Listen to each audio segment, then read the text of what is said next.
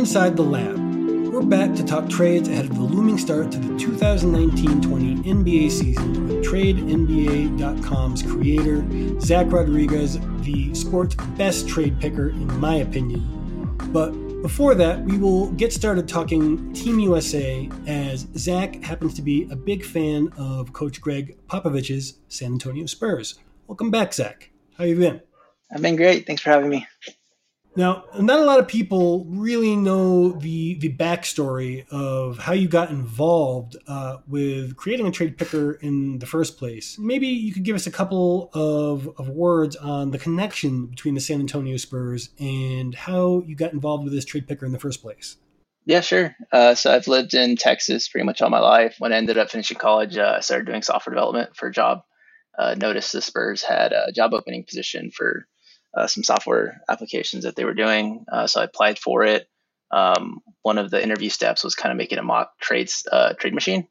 And so that's where I kind of learned about like the ESPN trade machine, Real GM's trade machine, or trade checker. And that's where I kind of started trying to make one for the interview. And then afterwards, I just carried on with it and tried to make a real version of it that I can make an improved version of what was out there. And so since then, I've just been making improvements to it.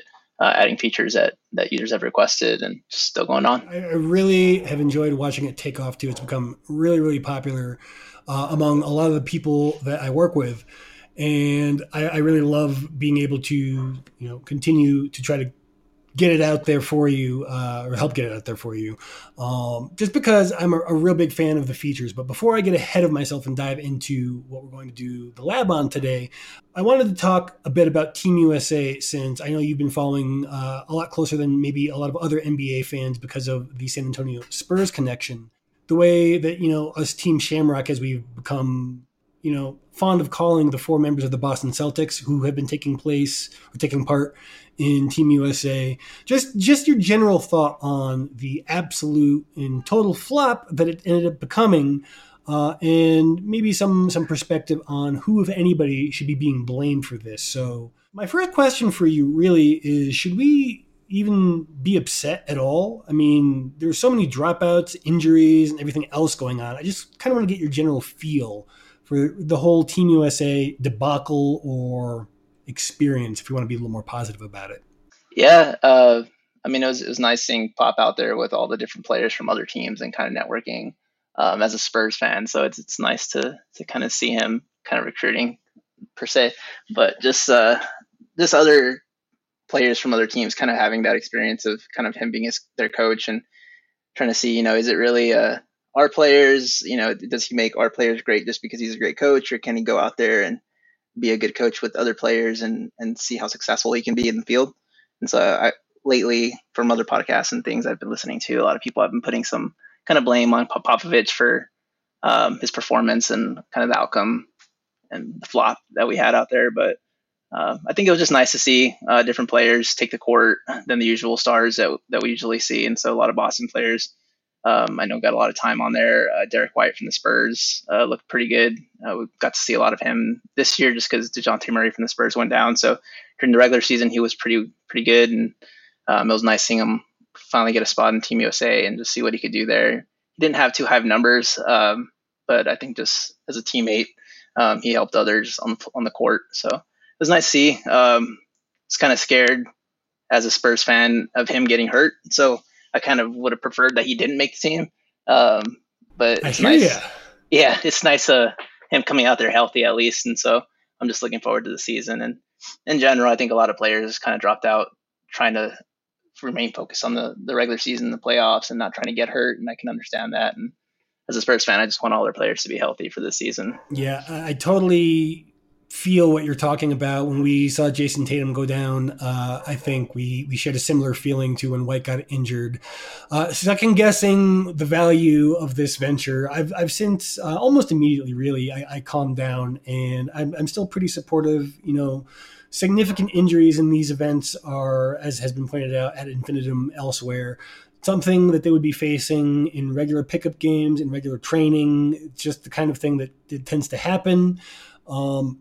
But the thing that really interested me that you mentioned was Popovich's role in this. And I am actually I'm a little reticent to blame him very much, but there is at least a little bit of blame, I think, to go his way, in that he seemed really unwilling to change up his coaching of the roster that he had in a way that is reminiscent to some of the critiques he has been given as coach of the Spurs. He's very slow to react once he's comfortable with a rotation. And it seemed like he was not real comfortable with the FIBA game either. He seemed like the coach that I know and how he adapts to the NBA's rules, it doesn't quite seem like he was responding in the same way, running things that were as effective as I'm used to seeing him run. So I'm curious whether or not you thought that the process of being relatively new to the FIBA game itself, at least as the head coach, was a factor. Yeah, I mean, I didn't really feel that same sort of intensity from, I don't know if it was his coaching or just maybe some of the players just weren't 100% into it. But yeah, he seemed to struggle calling plays, and it just, as you said, he didn't adapt to the games as he usually would.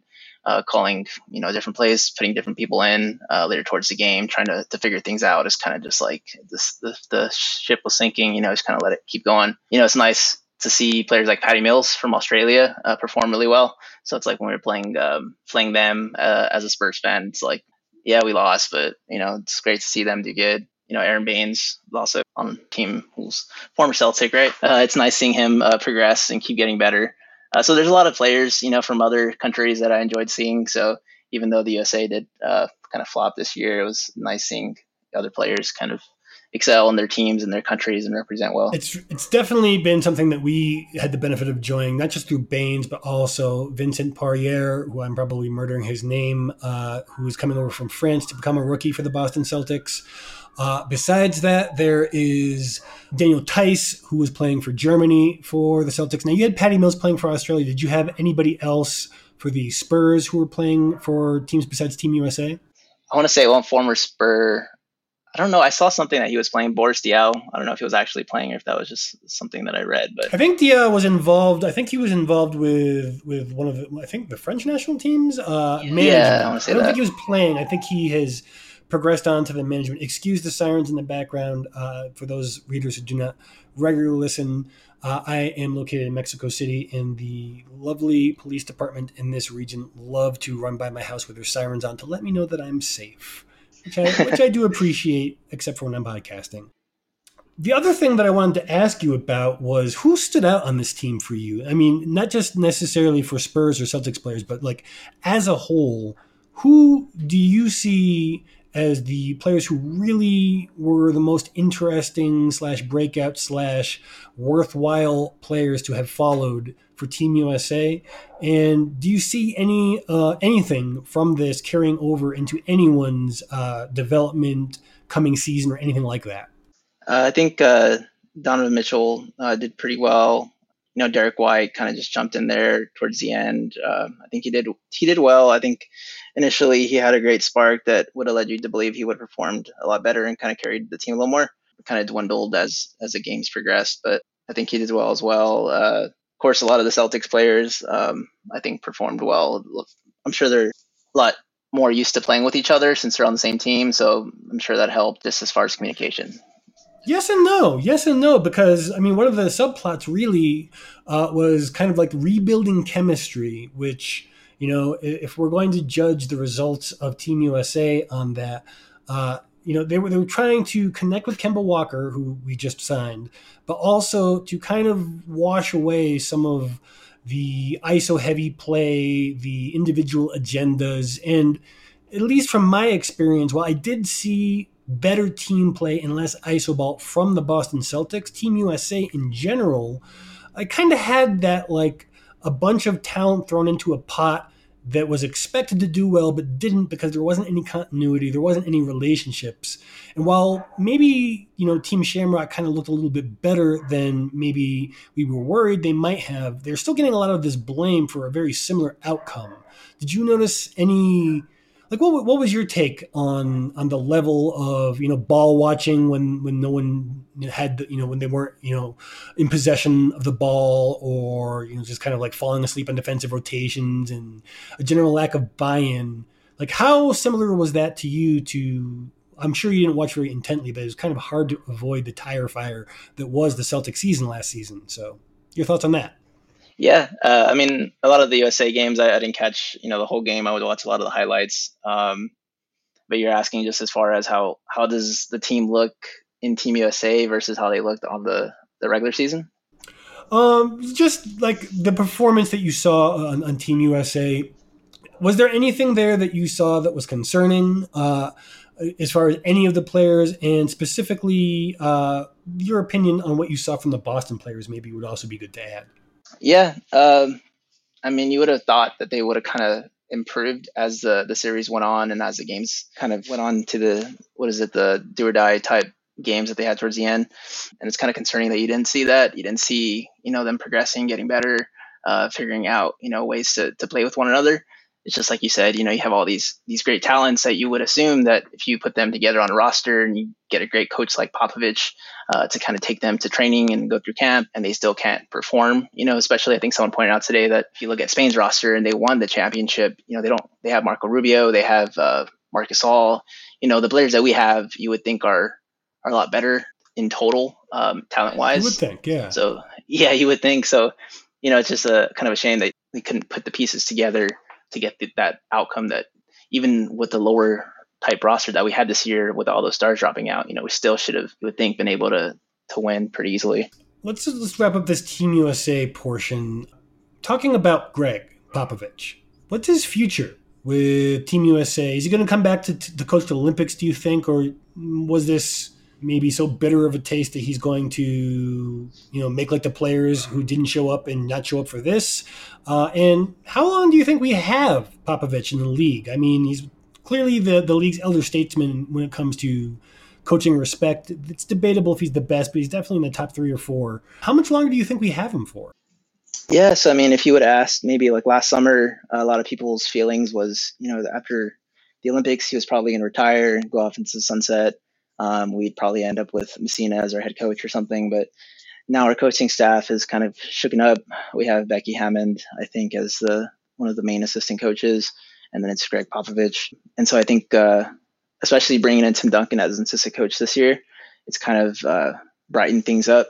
And so the feeling, I think, in San Antonio and in Texas in general is maybe even like in other places as well, is that Popovich will probably be here probably past the Olympics, at least maybe a few years with Tim Duncan past this year.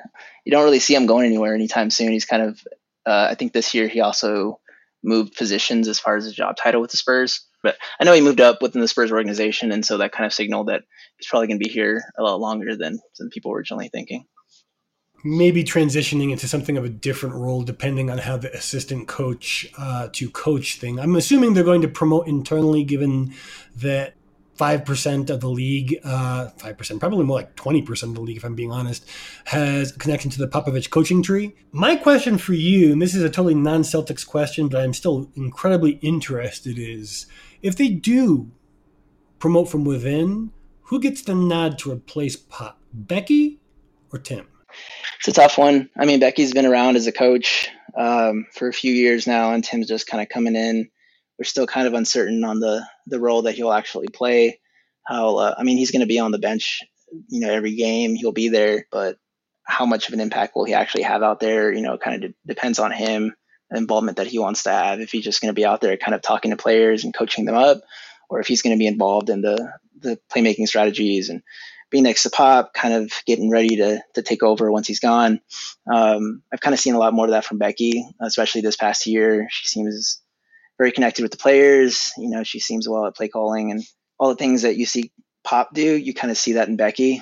So I think we'll tell a lot more after this year, Tim's first coaching year, and see how he does. I know when he was retiring, it wasn't something that the Spurs fans thought they would see, especially so quickly as Tim Duncan come back as an assistant coach. We kind of saw him in and out of the training facility, just kind of talking to players, and that was kind of inspiring as fans to say, hey, the old Spurs are still kind of there and talking to players, and that's kind of something you hope would attract talent to San Antonio, is having Manu Ginobili and Tony Parker and Tim Duncan just still in the practice facility coaching people. Absolutely. So to have him as an assistant coach now, that's a big plus. Even if he doesn't become the head coach. It's just nice having him there on the bench, and as a Spurs fan, going to the stadium and just seeing him there all the time. I appreciate how you framed your answer. I honestly think that I would be pretty upset, at least based on early returns, since, as you said, we really have no idea what kind or to what extent of a coach Duncan is going to be. I really do think that Becky should be next in line for a coaching job, if not the Spurs, but I would really like to see her take over for Pop. It seems like that would be the most natural transition in my mind for her to take over the reins of that franchise.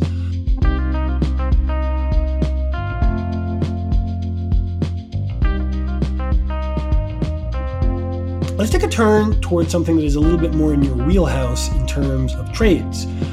Recently, and they're already the owners or governors, excuse me, I need to train myself to get out of that phrase. The governors are already backtracking on their, I don't know if I want to say fit that they threw over tampering this summer, and pushing back against the tampering rules they asked for as being too invasive. Now, the new proposal involves 5 teams under the random audit per year, with in-depth audits being available to anything with, like, I guess for cause was the very vague language used that was circulating in the press today.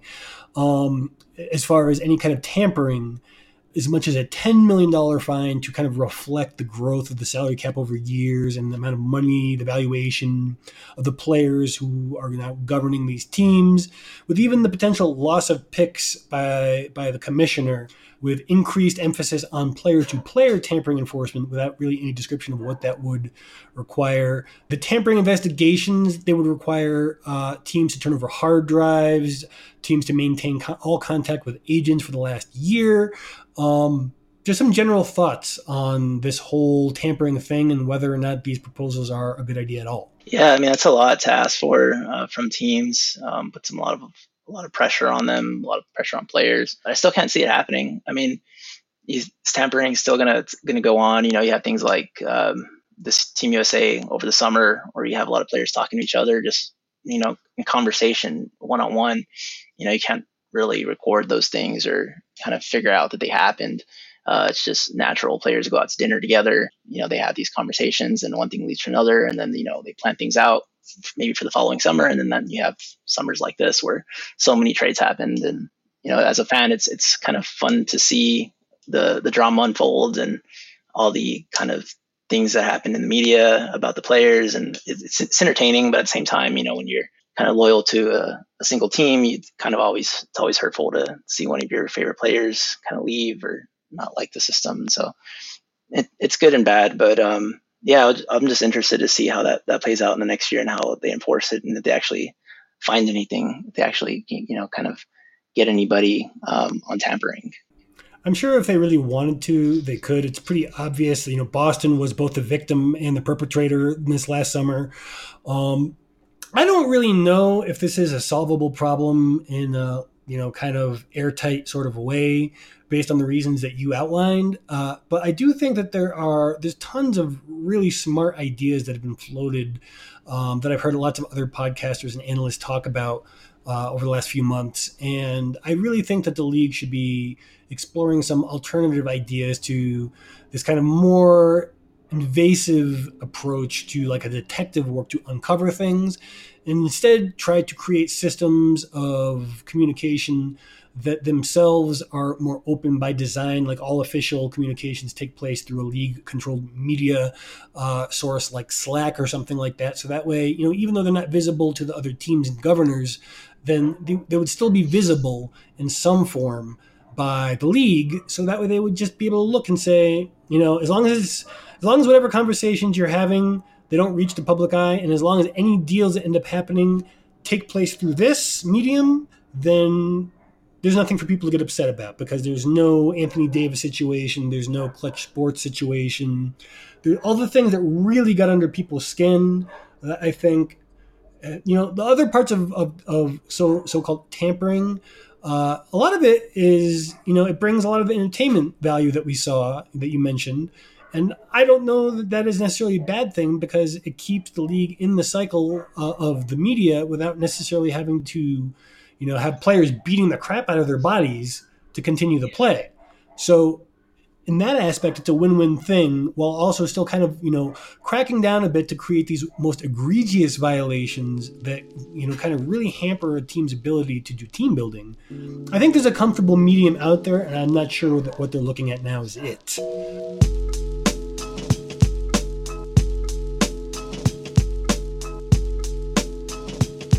So for this week's lab, we wanted to bring you on and really dig into the various things that have changed since the last time we talked to you. Now, the most interesting thing I think about this trade checker is the adaptability compared to the rest. But for me, my favorite things are the toggle switch rule overrides, which include the ability to cancel a number of things that, for example, ESPN or other trade checkers will just say, nope, you can't do this, which isn't necessarily helpful because maybe you want to know about what will happen when you can do this. So some of the rules that it can override are the trade deadline and recently signed or recently traded restrictions, rookie signing restrictions, bird right signing restrictions, pretty much anything all the way up down to the fact that you can trade draft picks with or without the step-in restrictions. Another thing that I really like about it is the player detail view, where you can kind of zoom in while you're doing these trades and look at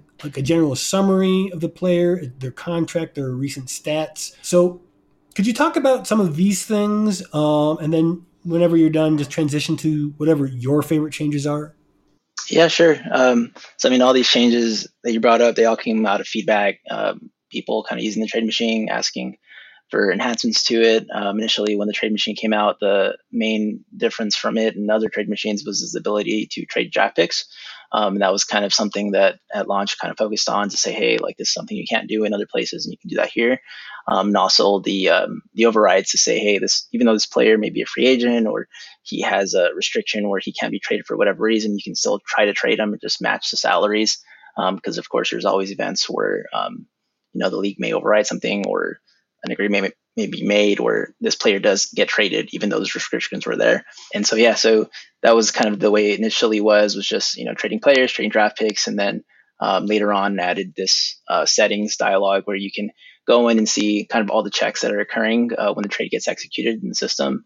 And you can choose which rules get applied and which don't. And so over the course of the year, it kind of rebuilt a lot of the logic behind the trade machine that we have now. And so whenever you execute a trade, kind of goes off to a backend system that kind of checks over our database of salaries and draft picks. We have a whole set of rules that align with the CBA that essentially goes through, checks them off, gets exceptions that teams may have. If they're, trade exceptions or MLEs, kind of checks everything that's available for a team to see if a trade can be executed with the league rules. And then, of course, it'll actually take in the settings that you provide, the toggles, and it'll factor those in the trade as well. It's a fascinating tool for me because it's a great way to learn or remind yourself about the collective bargaining agreement or CBA that you referenced, which is for the casual listener, the rules that govern what can and cannot happen in terms of not just trades but really everything in the NBA. So this is a great tool, not just to check trades, but to educate yourself. So that way, when you try to do something and it says you can't do this, then you can go over to, for example, larrykuhncba.faq.com and check and see what exactly it is that is the barrier to this trade idea that you have. There's so many, tedious posts on Twitter or Facebook or whatever of somebody out there who thinks that they have just solved the NBA and says, who says no? And that lovely phrase we all love to hate. And the people who say no are the people who wrote the CBA most often than not in those situations. I really encourage people who have not tried this trade checker just to go there and check it out for that particular reason. I've got some personal things that I would like to see more of. I would like to see more people being active in the Reddit community that you created and linked to it. But some specific changes I would like to see was color coded by position, so that way you might be able to and or sort by position. I don't know if that's something that would be feasible, but I think for me at least it would be useful because sometimes I'm trying to find, a team that has too many centers, and because I want them to be a good trade partner for Team X, and I go running around looking for, I don't know, somebody's depth charts from some other website. And it would be so much simpler to just be in one place and just, click. There you go. Or just look and see how many of this particular shaded player is available to be traded on a particular roster. Another thing, and you can kind of do this to a certain extent with like the deadline on off thing, toggle switch, but the ability to toggle into the coming season near to, or just like one season in advance, to be able to switch based on the existing books, whatever contracts were currently on the books for a team, that you would then be able to project into the coming season who would be available to trade. Obviously, there would be some changes. You don't know if those players are definitely going to be there. You don't know who they're going to sign and what that will do to the cap. But it would still be useful, at least to me, in my opinion. Maybe not everyone agrees, but to me, like one of the things that I hated about the ESPN trade machine was until you got to the date of the new NBA calendar year, you were stuck. Yeah. I mean, that's a big thing, especially since these other machines kind of restrict you from trading players at all until the following year starts. And so, like right now, on the site, we have our settings dialog that kind of shows the figures that are aligned for the year.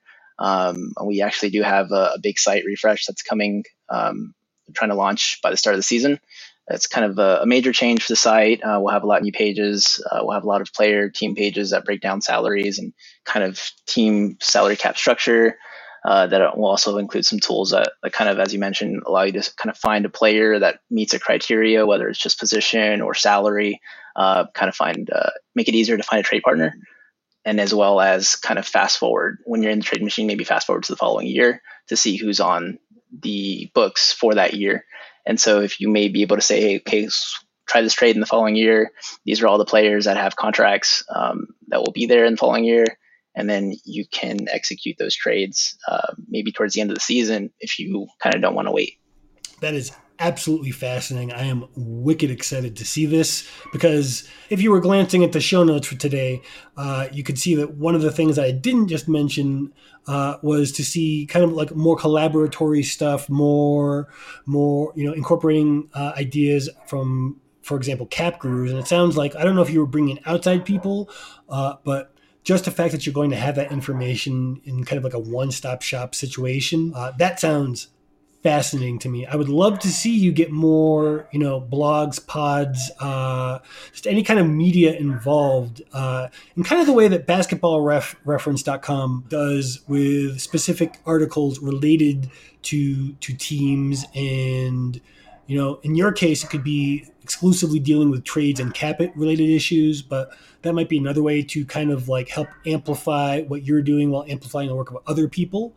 So I don't know if that would be something that you would be open to, but it's something that occurred to me that might be useful to you. If you already have that on tap, I'm super fascinated to hear on it. But if you could just tell me a little bit more about these changes, because I'm super fascinated to hear about them. Yeah. So right now the site revolves kind of around this trade machine, but we actually have a whole bunch of data that we aggregate from other sites, and that we can put all in one place, so you can visually see what moves that you can make even with other tools that we can possibly make in the future.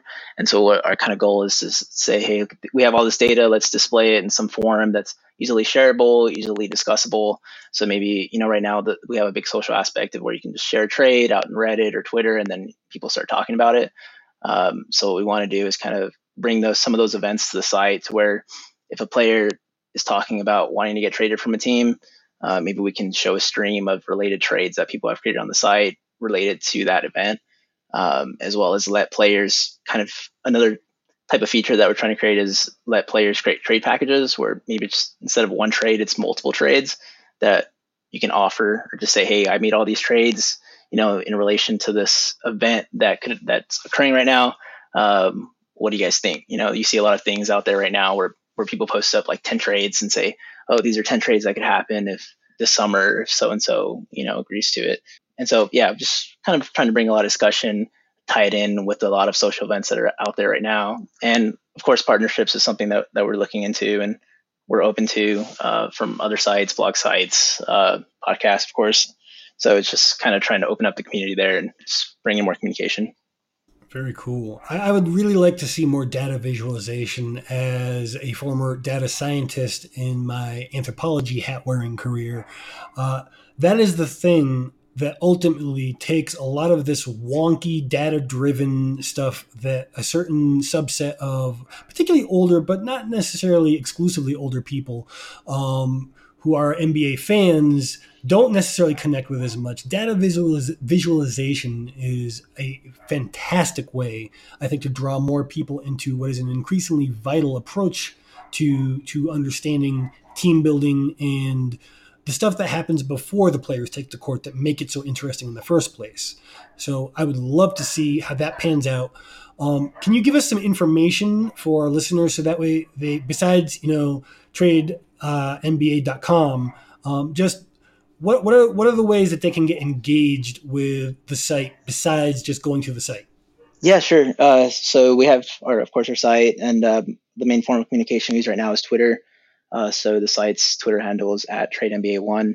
A lot of people will kind of post trades towards that account or ask questions about features. If there's issues with the site, you can usually reach out through that means and we'll respond pretty quickly. Yeah, and also just following updates. We post a lot of things about just basketball news, so you can kind of follow the account if you're a basketball fan, just learn about the site, but also just to kind of keep up with different things going on in basketball.